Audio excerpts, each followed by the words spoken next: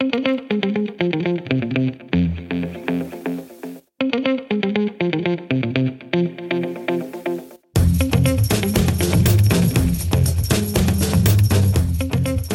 and welcome to Max Politics. This is Ben Max. Thanks for tuning in for the show. We're speaking here on Wednesday, January 10th, 2024.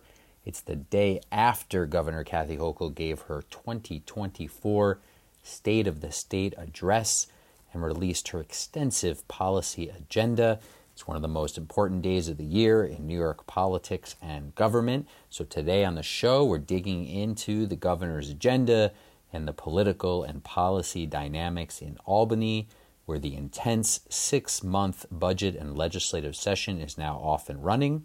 The two houses of the legislature are back in session. The governor is laying out her policy agenda, which will be followed next week by her executive budget, which is likely to be a $220+ billion spending plan. Those twin pillars of the governor's agenda will form much of the basis of negotiations with the state Senate and Assembly, but legislators will certainly be putting their own priorities into the offing and shaping what comes out of state government this year. Legislators have already begun passing bills, and we have a sort of re-empowered legislature over the last several years where Democrats have super majorities now in both houses of the legislature and have been asserting themselves more and more relative to the power of the governor, whether it was Governor Andrew Cuomo and now Governor Kathy Hochul. On this episode of the show, we're analyzing the governor's State of the State speech and accompanying policy agenda, as well as those political dynamics in Albany as 2024 gets going. Joining me to break it all down in a minute are two expert Albany veterans, Shontell Smith and Liz Benjamin. Both Shontell and Liz are now political consultants, but they've had varied careers. Shontell was, until pretty recently, chief of staff and chief counsel for the state Senate majority. That's the Democratic Conference. She also worked for them when they were in the minority, but Shontell was a major force for the Senate Democrats in the majority over the last several years. And Liz Benjamin was a longtime journalist covering New York politics and government before she went into public affairs. Shontell Smith is currently a partner at Tusk Strategies, where she oversees public policy campaigns in New York and beyond. And Liz Benjamin is managing director at Marathon Strategies, where she oversees the New York practice, especially in crisis communications and public affairs. So Shontell Smith and Liz Benjamin with me with their valuable insights shortly. First, a reminder, we are now coming to you from New York Law School, where I am now executive editor and program director at the Center for New York City Law. We're now producing Max Politics here at the Center and the Law School, and we continue to host great conversations like the one you're about to hear on politics, policy, and government. The Center for New York City Law continues to host its City Law Breakfast series, and there's more on that coming up soon with prominent guest speakers. We will be adding more in-person programming as this year progresses and also enhancing other parts of the Center's work, including its publication, City Law and City Land. So stay tuned for more from the Center for New York City Law at New York Law School. And if you missed any recent episodes of the show, I've had some great recent conversations with, for example, State Senator Zeldner Myrie, Assembly Member Linda Rosenthal, and Professor Jeff Weiss.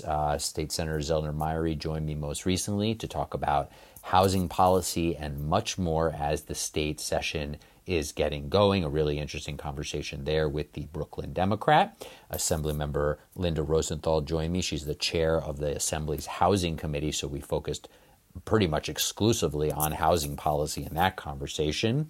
And Professor Weiss of New York Law School, he runs the Census and Redistricting Institute, joined me to discuss the recently restarted congressional redistricting process, extremely important here in New York and nationally.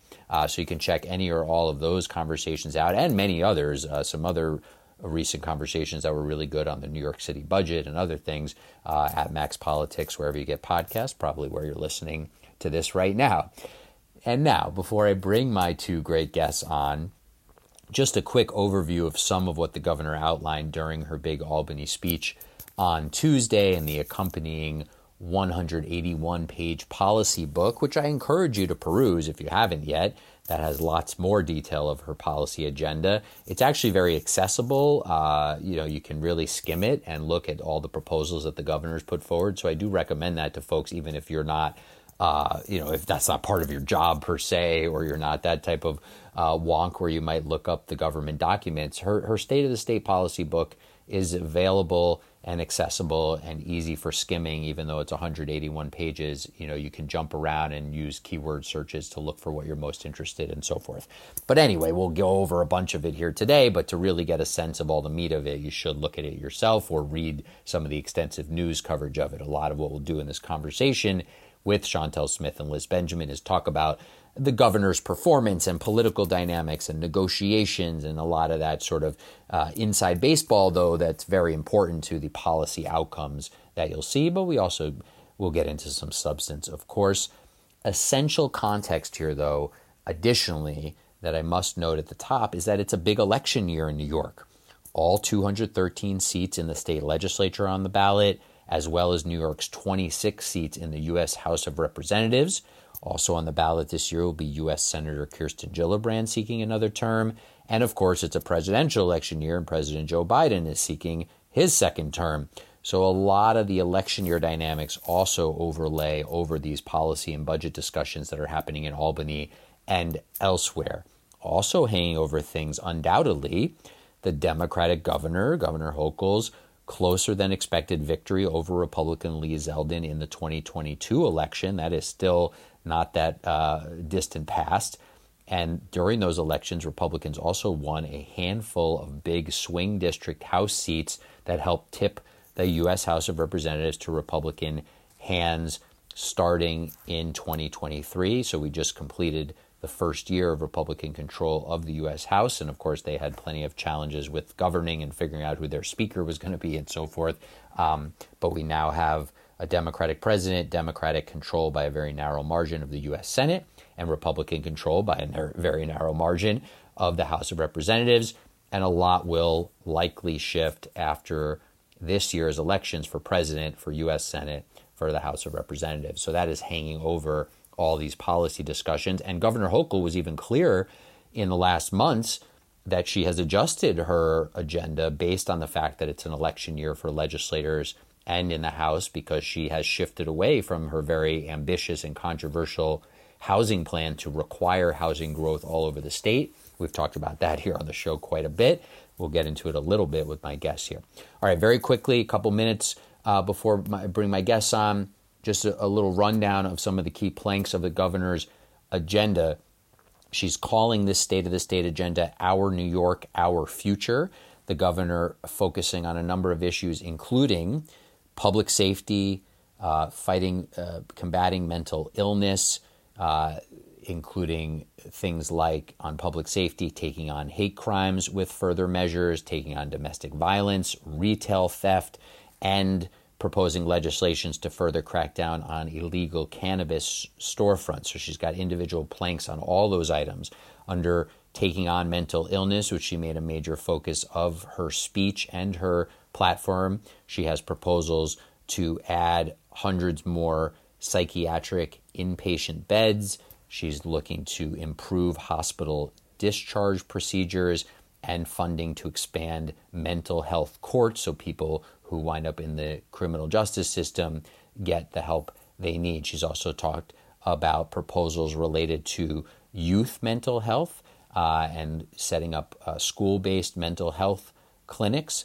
She has not given up totally on housing, but she's got a much more focused housing proposal this year, especially focused on helping New York City increase its housing supply. She also has some proposals related to higher education. She's got some transit proposals, including perhaps one of the splashiest ideas she put forward, which is this idea of extending the 2nd Avenue subway west after this next phase that continues to go north. She wants to extend it west to continue to have the Q line run across sort of the northern edge of Manhattan and expand it there. And she's also advancing further the Interborough Express plan for rail in connecting parts of Brooklyn and Queens that have not had that. The governor has also unveiled a variety of proposals related to consumer protection, to reading in schools across the state. She's taking on maternal and infant health with a variety of proposals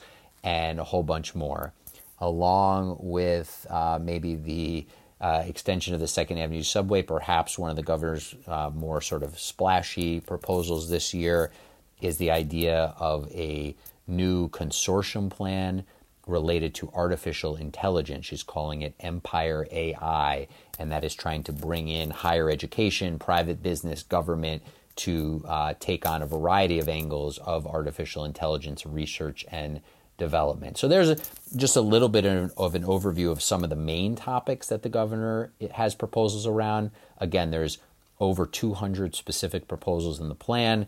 Obviously, I'm not going to go through all of them here, and my guests won't either.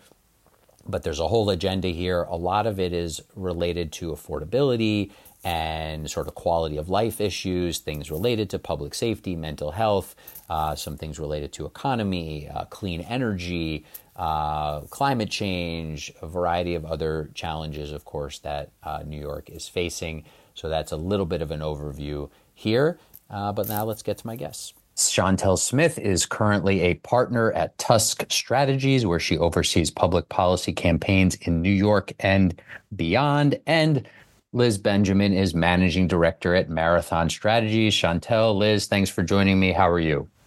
Doing well. Thanks for having us. Well, me at least. Both of us. We're recovering. We have post State of the State hangover. Day after the State of the Not State. Alcohol, rhetoric hangover. Exactly. I'm dry January right now. Day after State of the State. So this is the big week where things really get going in Albany. So we'll get into a lot of the details, but maybe you each have one or two things that really stuck out to you about the governor's speech itself. Shontell, why don't you start? Was there something particular that you really came away with, whether it was substance or style or tone or anything that really stuck out to you? But as you were sort of wafting in the aftermath of the governor's hour-long speech, was there anything particular that was sort of at the top of what stuck with you? I think a lot of people have been talking about tone, and I think that was something I immediately picked up on yesterday. Someone described it as a dark tone. I categorize it as a realistic tone of the state of New York. I think, a lot of times state of the state is very Pollyannish. New York is number one. We're the best at reading. We're the best at this. We have so much money. Yeah, like right now, people aren't feeling that. People aren't feeling that. They're feeling, that, I think I saw on Twitter that bell peppers are $3.99. Like people are like, things are not affordable. People are not feeling the best when you go to CVS and you can't get like deodorant because it's behind this silver thing. There's a lot of things, affordability, housing, like there's no housing. So I'm happy that she wasn't Pollyannish, because I think for me, I would have checked out immediately. So I thought her tone was correct. I think she was setting the tone for the budget next week. Because, people were like, she didn't mention migrants. And, that's a big, that's a big state, not a stain, but that has high impact on our budget and, how we spend our money and our deficit. And I think she's just setting the tone like, hey, we're not in the best place. We can get there. This is my plan. And I thought her plan was very, usually you're used to like these big infrastructure things. Like the previous Governor Cuomo, used to do like these big infrastructure or big multi-year initiatives. And these were very like everyday things like, hey, let's get kids being able to read. Like, let's get it back to basics.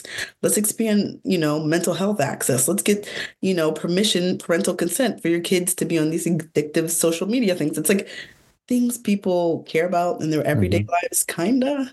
It was a different. Yeah. We'll come back to that. But yeah, Liz, go ahead. Yeah. It wasn't. So what strikes me interestingly about the multi-year like infrastructure projects and stuff like that of the previous governor, a number of them have been sort of discontinued or on life support, right? Like AirTran, for example, or the redevelopment of Penn Plaza.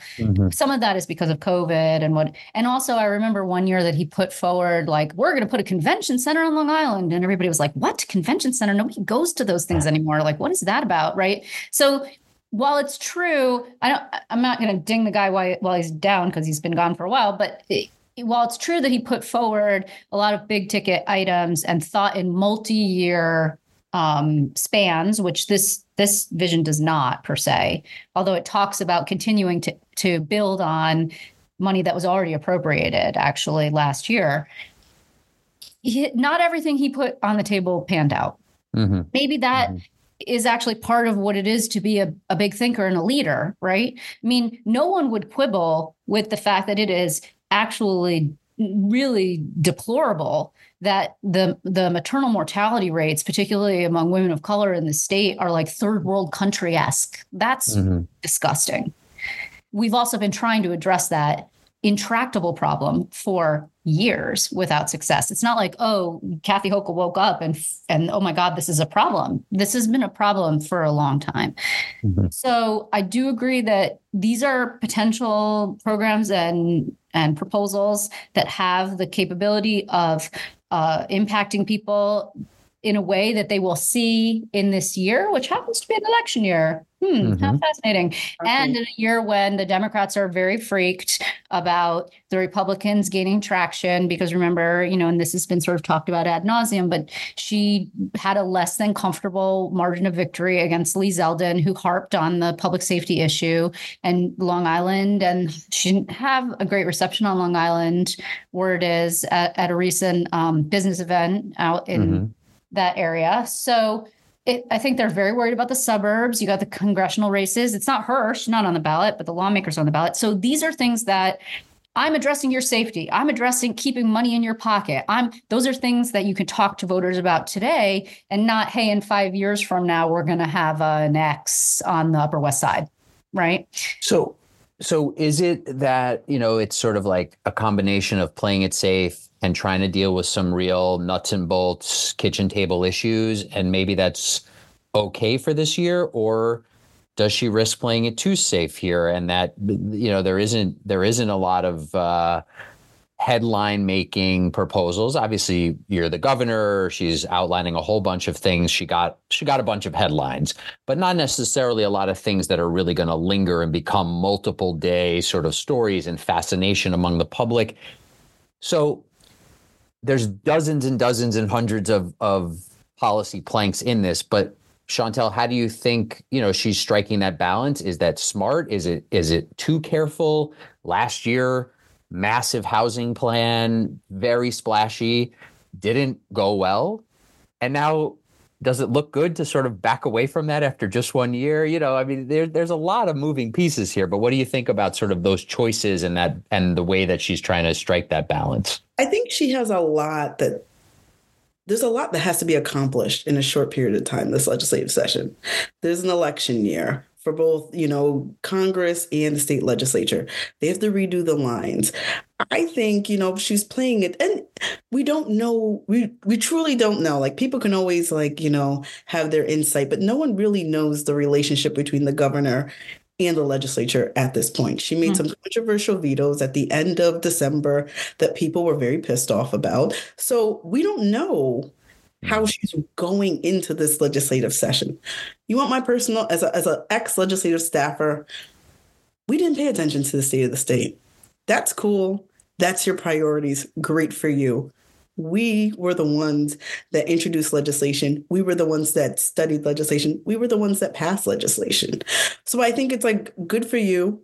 I think she doesn't want a public embarrassment, and she doesn't want to go too far out there to make it uncomfortable for anybody that's running a race right now, because everybody's gearing up for the election season, whether it's, Biden and how he'll do in New York, whether it's the Congress, will we win back, the 5 seats we lost last election that impacted, Hakeem Jeffries from being speaker. There's so many different things at play. I think she did a good job playing it safe, because she can't handle, not that she can't, no one wants to be publicly embarrassed. No one wants an aggressive legislature. And there's just too much at stake this year to be having these stupid, inter-party wars. I mean, some of this stuff is, we'll get to this in a minute, but some of this stuff is still going to become, some real push and pull on even the housing policies that she's putting forward and all the housing debate and other things as well. And I will say before you jump back in, Liz, there is this tension between sort of like, hey, what are some real concrete policies that will help make people's lives better versus the big splashy ideas? And, we want leaders with big vision, but you also want people that will get nuts and bolts stuff done. So I don't know that there's a good or a bad here, but I think a lot of it is how she presents it to the public and what she is able to actually show them in their lives. I think, Shontell, you hit on something really important, which is it's very clear, I think, from people's everyday lives, but also from the polling that cost of living and inflation are just hugely top of mind for people. And is she actually able to show people that she's working on that big theme in a very concrete way is, I think, a big test of whether she's able to sort of sell this agenda to the public and actually get pieces of it passed that will make a difference in people's lives. And that's where the policy and the politics, merge, of course, on a number of fronts. But Liz, you were going to sort of jump in on this. I think makes a really important point about audience. Like, the lawmakers are sitting in the seats, but they're like, that's interesting, but we got a long way to go until June, right? Or until April for the budget, until we're May or however long that might take. Whenever, yeah. And, it's interesting. That's nice, but, right, like I feel like the legislature has been feeling itself quite a bit of late, in part because there was an historic rejection of the governor's chief judge appointee, nominee. They rejected. She tried an outside the box approach with housing, which, as you noted, which is a critical and only getting worse crisis that they have not managed to figure out a solution towards. She had a little moment when she talked about, so you say you're worried about local control. Well, let me see you do it then, New York City, right? Mm-hmm. Like, it was sort of like the way she said it was like, I'm still pissed. Like, it sounded like to me, like there are still hard feelings was the way that came across. Maybe she didn't intend it that way, but that's the tone of the housing portion of the speech was different than the tone of the rest of the speech. It was 100%. Different. And it's even in the policy book. If you read the policy book section on housing, it's like the legislature wouldn't, the legislature didn't. You said no, so now it's your problem, right? I don't think that's like the best way to get things done. Yeah. So I think that while I agree that she played it safe and there were reasons for it, she risks, and this is where I sort of put on the communications hat, I guess, and she risks falling into a narrative, like supporting this sort of meme, if you will, that she got rolled. And so now she's like, okay, forget it. Like the legislature successfully inflicted its will on her. And, you got to look at the arc of history here, because it isn't just every couple of years, like this governor and that governor. There's an inherent push-pull between the executive and legislative branches that is constitutionally instituted. And there's a reason for that. We have an unusually strong executive in the budget making process, but then the legislature gets its way, gets back at things after the fact. And the budget really is the only place that the executive can really make their agenda known and push. And whether or not they put too much policy in the budget, I mean, we'll see what happens in the Article 7 bill and have that discussion, I guess, yet again. Silver v. Pataki continues to haunt us all. But I feel like you got to come out strong in the beginning, even if you got brushed back, even if we do have a $4 billion 0.3 deficit, even if whatever, if you already start from a position of pragmatism, I don't know necessarily that you're going to get very far. Mm-hmm. Very interesting. I will say on that housing front, that really has stuck out to me, which is she proposed something really big and ambitious, maybe didn't go about it the best way, getting buy-in ahead of time, could have had some labor allies involved, maybe could have had more legislators involved, et cetera, but went after it in a big way and even has said all along, I didn't expect to get this whole thing the first year, but then is giving up after the first year. So go ahead, Shontell. What were you saying? I was shocked when she said that in her speech yesterday. It was like, I didn't anticipate this happening in 1 year. And I was just like, oh. She said that last year, but and this is, as she has rightly said, this has been a pattern in other states that have really tried to implement a statewide housing strategy with required growth. that it has taken many years to get it accomplished. So she knew that. Her advisors, helped get her to that point and all of that. And then backed away after 1 year, again, clearly because of the House elections, especially, and not wanting to have this as an issue again in the swing districts in the suburbs, especially. But because the legislature just wasn't coming along. But it's really interesting to hear her sort of acknowledge, I didn't expect to get this in 1 year, but I'm also giving up after 1 year. But also give me credit for going after the state's biggest crisis. It doesn't all really work. Go ahead. But I find this housing argument, I don't know what's the polite word. This housing argument just annoys me because the legislature had a package. There was this whole big blow up at the end of the session where the legislature had a two-way deal. And, right. Apparently the governor's folks and the governor were not happy with the two-way deal. And it was basically like, don't do this. So they didn't. The whole thing with this housing package, the fundamental thing that there's a big disagreement about is good cause. Whether you like it or you don't like it. Good cause doesn't have to be the version that is in the Salazar bill. They can find different ways to provide tenant protections. It may not be 100% the way the advocates wanted, but come to the table and try to figure out a way to address tenant protections. Okay. From my understanding, there's been limited conversation on real tenant protection. Now, other things, like the way it goes with a negotiation, you have what you want, the A version, then the B, the C, the D. Like we used to go down many, many versions before we got to the final thing, but it's like negotiate. It can't be like, I can't get my one thing. I'm taking my purse. I'm out of here. Like you got to negotiate. I'm taking my purse. Yeah, I'm taking my purse and my stuff and I'm out of here. Like you have to negotiate. It is clear the minute she did her housing proposal, I think Giannara said something. He did a statement. Zellner did a statement. Linda Rosenthal did a statement. It is clear the legislature is not budging on housing unless there is some type of form of tenant protection. Look at what other states do. See that's the thing that's bothering me about this discussion. A housing deal can be made. People just have to come to the table and really try to negotiate in earnest.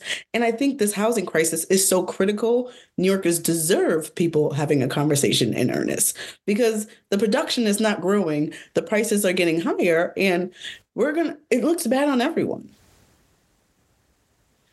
I will add to that. It's my understanding that her side of the equation didn't seem to want to come to the table on some sort of good cause version or tenant protection. And the legislature wasn't really coming to the table on the sort of required growth side of the equation. And so it didn't even get to a point where those were the things that were potentially going to be sort of the big pieces of a trade. You have to remember, the budget was 6-7 weeks late? Yeah. Because we're smacking each other up about bail reform. That we've discussed. It was an 11th hour ad. Exactly. Again, so just as some of this again, goes back to the way that you conduct yourself. And I'm not the first person, I'm sure, and this is so inside baseball, but I'm going to assume inside baseball people are listening to this podcast. Plenty, But it's not just the tone that you come to the legislature with. Are you respecting the legislature or not respecting the legislature? Do you understand the way the game gets played? Do you understand the mechanisms by which things move? Do you have a staff that has experience and a history and a knowledge and the relationships necessary to make this occur? When you come to the table, because you look at the political winds and you lick your finger and go, holy crap, people care about public safety and the Republicans are really, oh my goodness. And then you insert bail reform into the 11th hour of the budget. It's on you when the budget is a month and a half late. It's on you. It shouldn't be done that way. That's not the way things are done. And then after you get a deal on budget, then you're like, okay, let's really discuss the budget. Oh, but it's like, we're late. And then what people don't understand is that usually that break between budget, because people are not sleeping, they're not even in their right frame of mind during budget negotiations. Yeah. So you have a break or 2-week break, and then that's when all the legislation gets passed. When we did housing, when the Senate and the Assembly did housing in 2019, the budget, and first of all, there were work groups working on housing for months. And then when housing was negotiated, it was an all hands on deck. Every advocate, we invited everybody to the table to have a discussion. Housing never, unless you're doing some late night extension, housing can't get done in a budget. It is too complicated and too complex. It's not only that, it's also that, again, with the understanding, building off of that knowledge, right? Building off of Shontell being like, it's an octopus with 1,000 legs, right? Too many things going on. You can't do it within the confines of this, like, will we put funding here and won't we put funding there? Understanding that when you come in and say, I'm going to propose this outside box thinking that works in other states where I take away certain control at the local level and mandate certain zoning and do these things are like sacrosanct. Like these are like, you just don't walk in one day and say, hello, you are going to have to build along this subway line. And hello, you're going to have to use some of the primo undeveloped land that you have left. And you're going to have to put poor people of color there or whatever it is that doesn't fly in a white suburban neighborhood generally.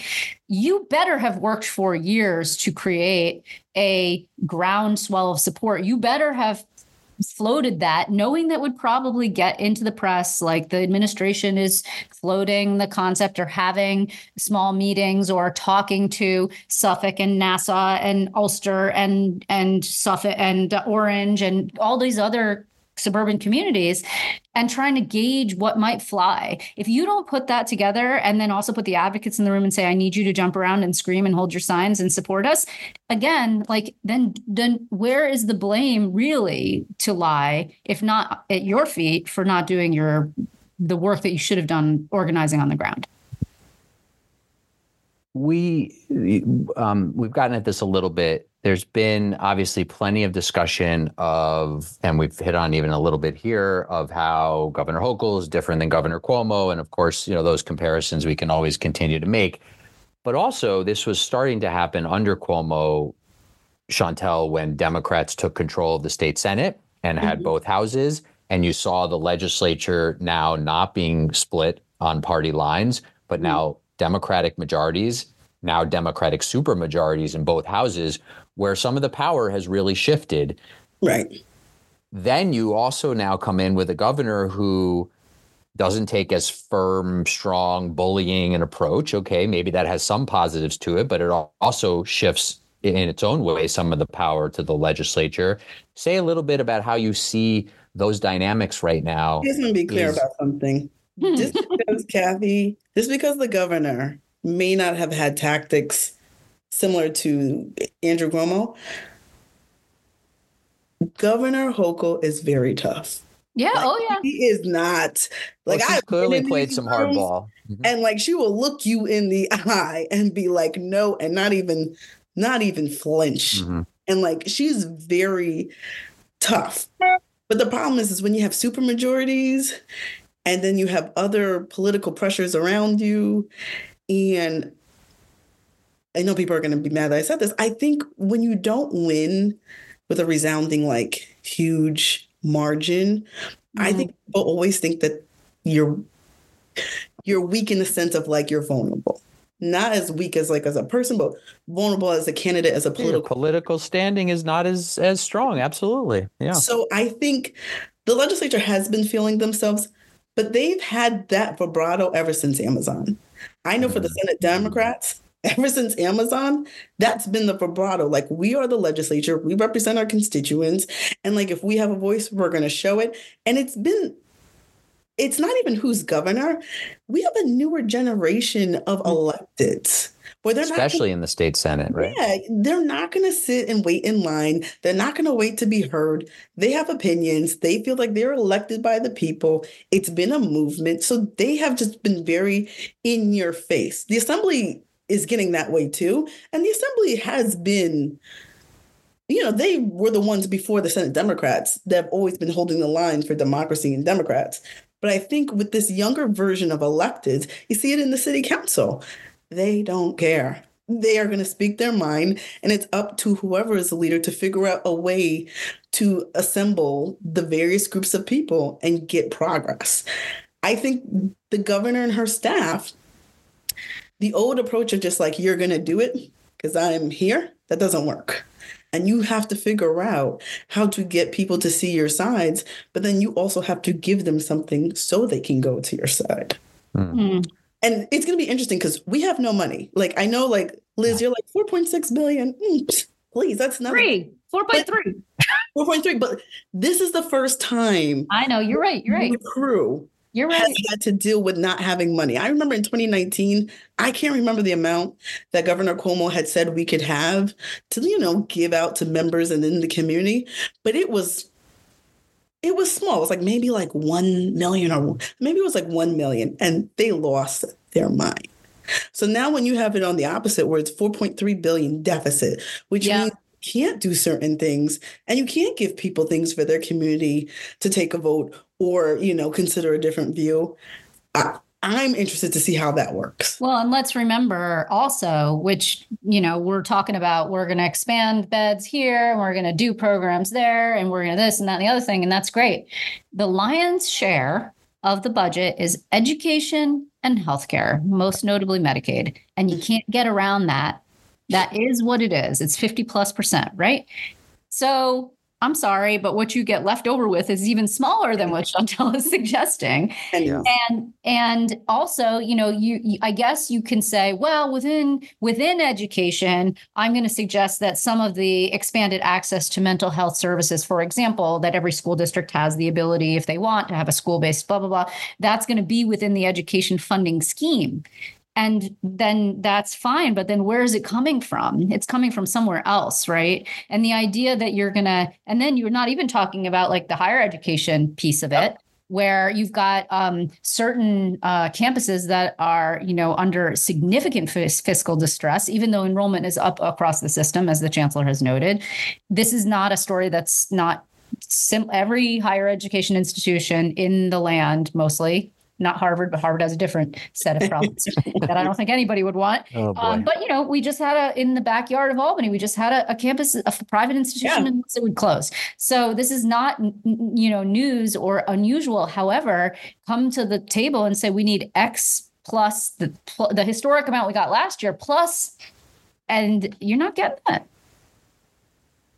Before we go further into the budget, back to the governor's agenda for a minute. That. Yeah. Are there things? So she's got 200 specific proposals in a 180-page book, as I said in the introduction. There's, lots of different things here. As we've discussed, there's few things that you might call sort of splashy, big vision items, but there's a whole lot of sort of meat and potatoes here. Yeah. But is there anything other than some of the housing stuff we discussed? Is there anything that jumps out to you as things that might seem like they'll be the most controversial with the legislature? Obviously, the criminal justice stuff has often been things where the governor penalties is never going to fly, right? I think the cannabis stuff, we, in disclosure, we work in this space, but that's, that's always going to be. It was interesting because there's not been a recognition of. And I don't think I'm talking out of school, that all parties in the space, whether you be medical or adult use or farmer or processor or equity and card, whatever, no one's happy with the way this all went down, right? And it's getting better and there's been changes and all the rest of it. But the illicit market, I think there was a story that I saw in the last 24 hours that in the Lower East Side, there's one legal dispensary and then there's like a plethora of all of these illegal operators. The competition is fierce.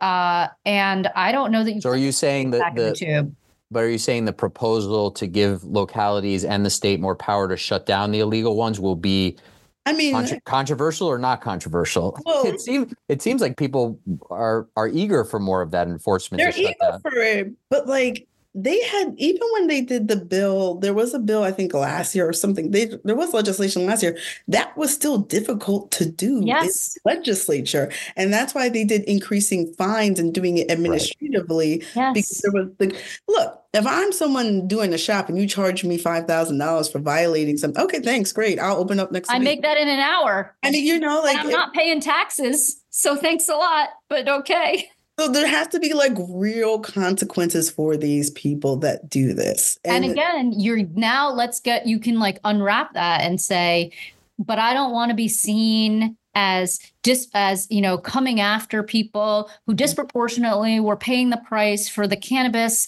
prohibition. It was on the backs of these individuals, and now they're making money, and you're telling me to come after them and put them in jail, put the cuffs on these people? That's a shitty look. Like, I don't want to do that, right? So yes, like on the face of it, right, on the surface, does everybody agree that we should be shutting down illicit operators, and it's bad for the legal operators, and it's not bringing in the tax dollars that we said it was going to? And by the way, they're selling unregulated products, and maybe that's not so great.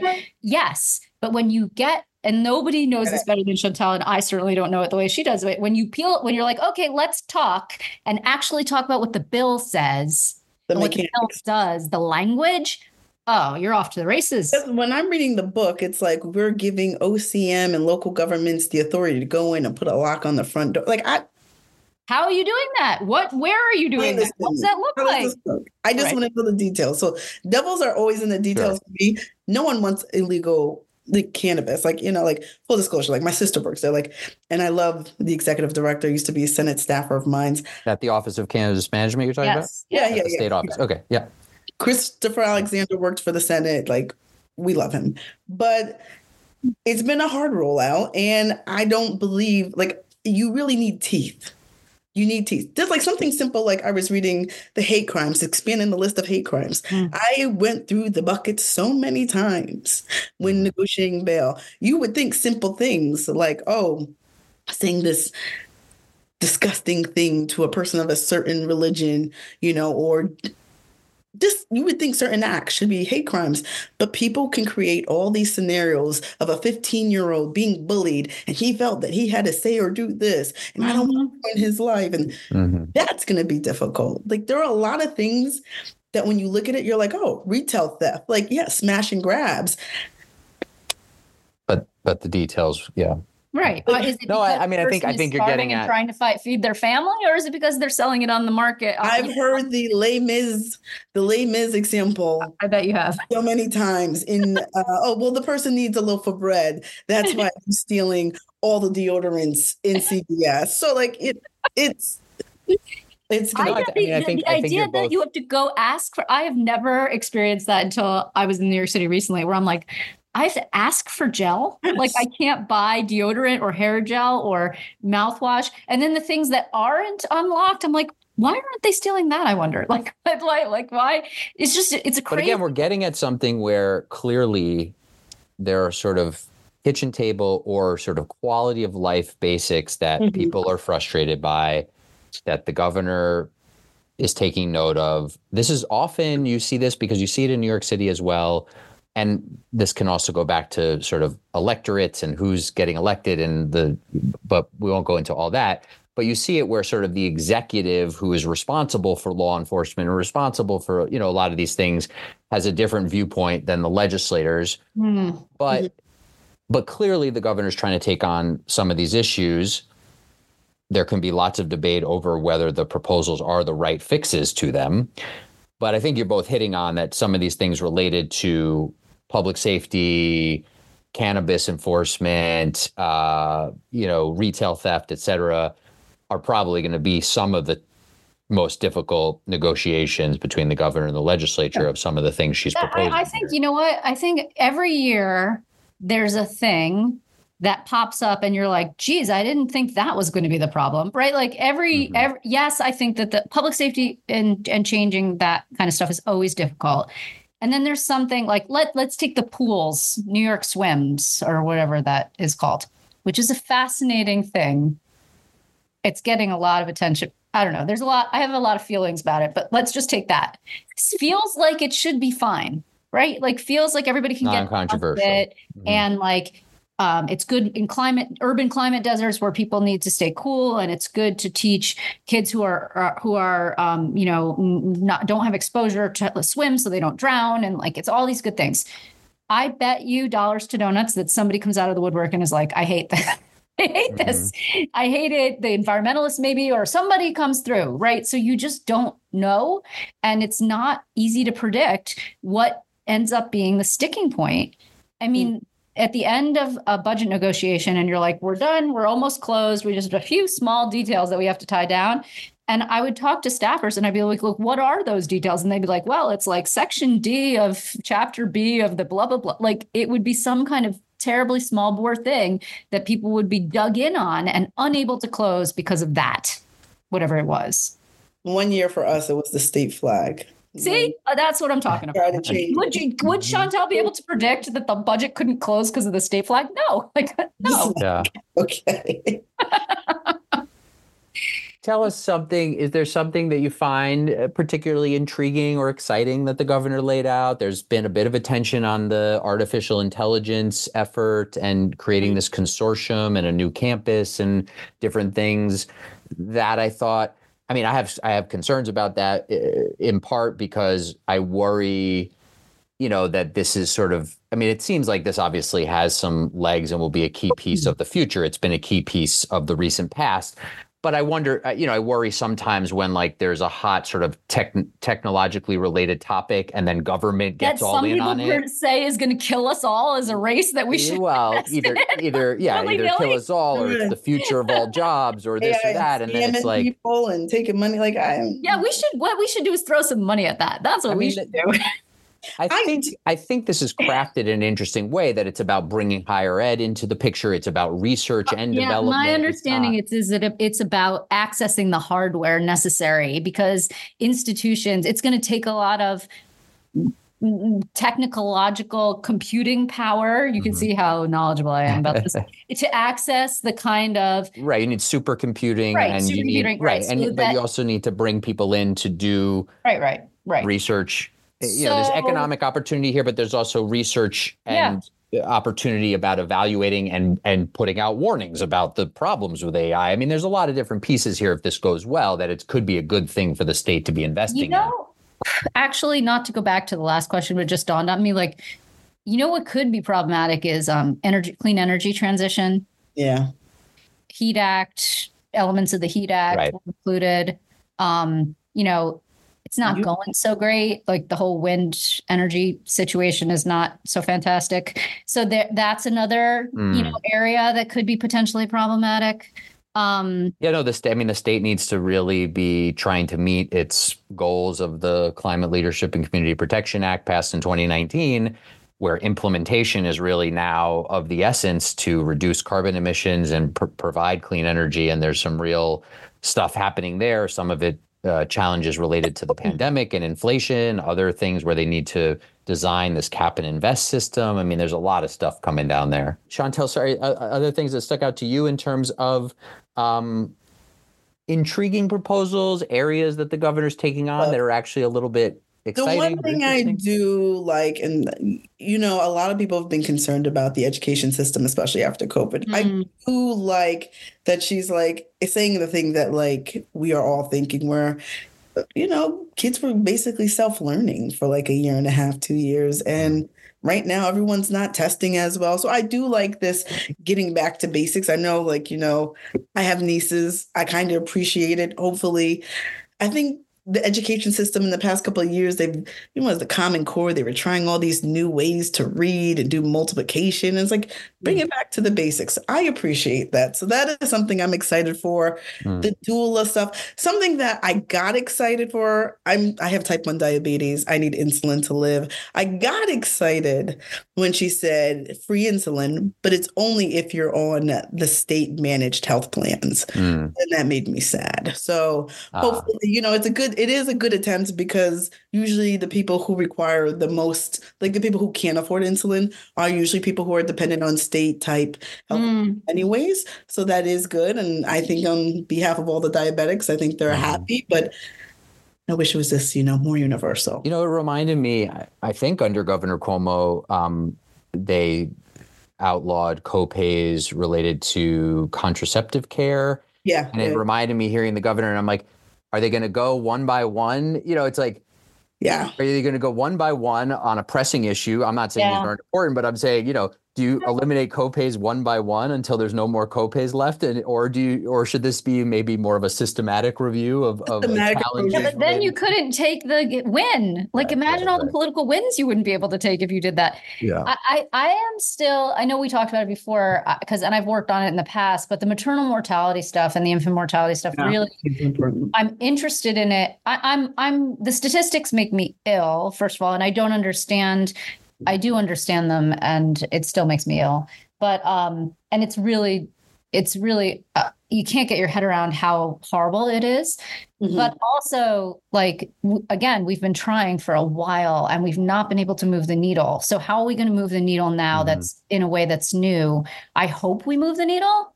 But down the road for me is the Troy Burdett Birthing Center that they were trying to close, which was for, a whole host of reasons that we don't have to get into, but is access to a community birthing center that women who live in the city of Troy were able to access, and then by foot or by bus if they had to. And then the next nearest one, if this one closed, would not be accessible in that manner. Like, that kind of stuff seems to be not connected. Like, if you are going to improve care, that you have to think about access to care. And there's so many siloed decisions that get made by various different agencies and entities that I worry that we're never going to be able to get our hands around a problem so systemic. Mm-hmm. And the mental health stuff. I mean, everyone suffered from mental health issues post-COVID. So I do lots of people are trying to see therapists now, and the waits or the access to therapists. So I think she had a provision where if you couldn't get access, then you can go out of network, which a lot of therapists are out of network. And I think your provider has to not charge you the increase for an out of provider therapist. Mm-hmm. I think some of the social media stuff for kids, I don't know what it's like having a young kid, but I have two nieces and, they're starting to have phones. I don't want them on these addictive algorithms telling them to self-harm.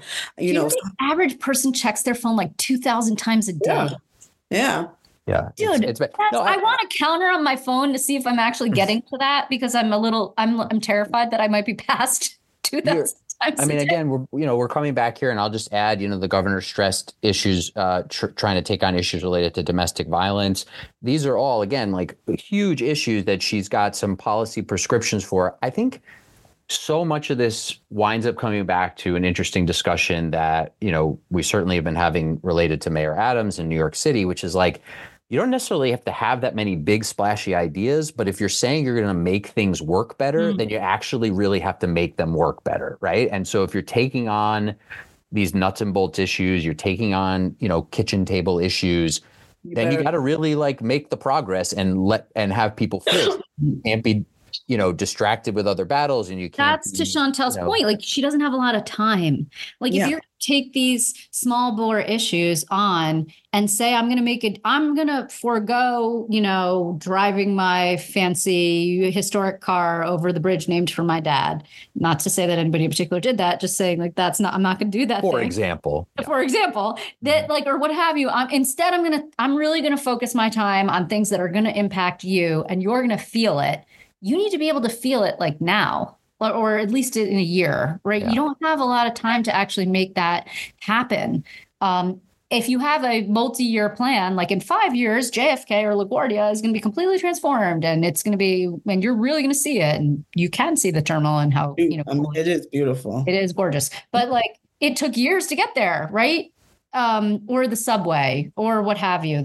Even on some of that stuff, then the tried and true way to do it is then you have a press event for every single step along the way to remind the public that this is the thing, this is one of your big projects. This is something you're invested in. Here's the latest ribbon cutting we've done on this section of it. Here's the MWBE contracting we're doing on it. Here's, some of that is over the top, but a lot of it's also important in terms of where politics and policy meet.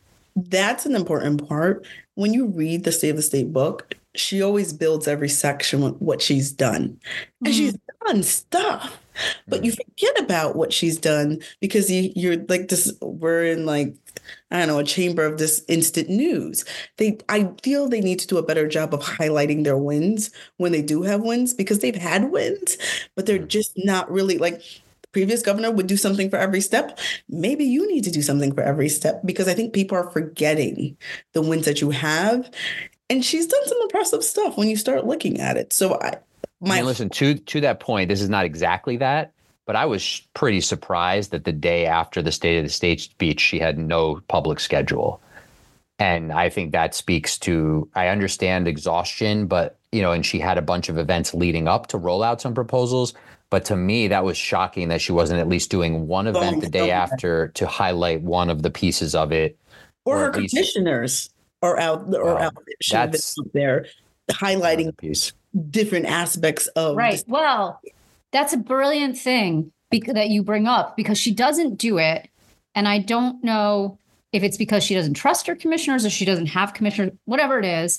She has brilliant commissioners too. So she should, and she does, like the rap on her in some ways is that she lets the agencies maybe have a little bit too much reign, right? Like people are like, oh, they're operating, they're doing whatever the hell they feel like. But that said, unlike Cuomo, who like ran governor through a straw, which was also not let your people do stuff. Yeah. But Pataki, and to some degree Cuomo, and it was more budget, but to your point, I think is well taken, would send people on the road, would deputize them and say, go talk to the Westchester Chamber of Commerce and go talk to SUNY New Paltz and go talk to I don't even know who, go talk to the Corning and go talk to, and they would give these localized, pared down versions of the budget speech or the State of the State address. And, yes, the governor himself, in this case herself, would barnstorm, right? Would do his version as well. But, you've got these smart people, like send them out, let them spread the gospel. We are in our last couple minutes here with Shontell Smith and Liz Benjamin. Thank you both for all the time. So in our last few minutes here, what's a couple things you're most looking for next? Maybe it's something the legislature is going to take on. Maybe it's something related to the budget that we haven't discussed yet. Okay, Shontell, you're laughing. What? I am interested in I think you should let her go last. Oh, redistricting. Yes, okay. Yes. You go, Liz. I just think that the issue is like everybody knows that the State of the State is just like a nice broad brush stroke conversation in which the governor lays out her priorities and the legislature, to Shontell's point, is like pays attention or doesn't pay attention and says thanks a lot. The where the rubber hits the road is in the budget. That document is where the line in the sand gets drawn. And then subsequently, we know how it all plays out. The mothership and the resolutions and the blah, blah, blah, blah, blah, and the joint hearings and all of it. So like, this is all very nice. And show me the money. Okay. There is no money. See, I told you she needed to go last. There is no money. I want to see how the budget goes through. I want to see these new lines for Congress. Oh, yeah, girl. What happens with mayoral control. For the first time ever, SED's doing a report on control to be released March 31st. I want to see that. I do believe a housing deal will be made. I just don't know what is the configuration. I have faith. I just can't. I think so too. I think the pressure. They can't kick it down the road again because it just keeps getting worse. But here's the problem. The interconnection between the migrant crisis and the mental health crisis and the opioid crisis and all of these other things relate to housing. Right. And transportation and education and how all of these things all relate, right? I mean, you can't really uncouple a lot of that when you talk about affordability and units and supportive, services for people to keep them housed safely. And I will also say, because I just have a bunch of things I'm interested in. Please. Constitutional amendments. We have the equal rights amendment that are on the ballots. I don't want to raising the cap on Supreme Court justices. Yes, there's just so many things coming down the pike. Migrants, because everybody wants to house every migrant and do all these things for the migrants. We have no money. How is this going to work? There's so much going on in New York. So, Shontell, I was going to ask you also, though. You just named a whole bunch of things you're watching, but I was going to ask you: do you think there's anything that the legislature is going to really sort of take on this year? You know, it is an election year for the entire legislature. We see the governor being kind of cautious in some ways in her agenda, as we've discussed. Is the legislature going to take on anything sort of, you know, I don't think to the degree of like the New York Health Act, right? I think that's obviously still on the back burner, but anything you think you get a sense that the legislature is going to take on that may be a little bit under the radar right now that could be a big deal? It's done so much. You know, I'm interested to see if tax the rich in any form. It may not be the like, you know, millionaires tax, but like, will they tax, I don't know, pied-a-terres, corporate taxes, all different types of configurations of taxation. And though, like the governor says, she's not taxing, you know, taxpayers, you do have a deficit. So I'm interested to see what happens there. And with this being an election year, like people don't want to do anything really big and controversial. These electeds that they will not leave with it. Like, I'm just waiting to see housing. Yeah, that's the thing, because they had a package last year. So it'll be interesting to me if they just say, okay, ship it up, do the same package. And if you want to veto, or like, what do they do? Yeah. Well, if people are interested in a couple of these topics we just barely touched on, I did a recent podcast episode on redistricting with Jeff Weiss of New York Law School and many other things, who's been around a long time in the redistricting space. So he broke down the recent Court of Appeals ruling and talked about what comes next. So folks can check that episode out. I talked housing recently with the Assembly Housing Chair, Linda Rosenthal. You can listen to that. And I just had on State Senator Zellner Myrie to talk housing and a whole bunch of other things. So folks can check out these other episodes of the show recently.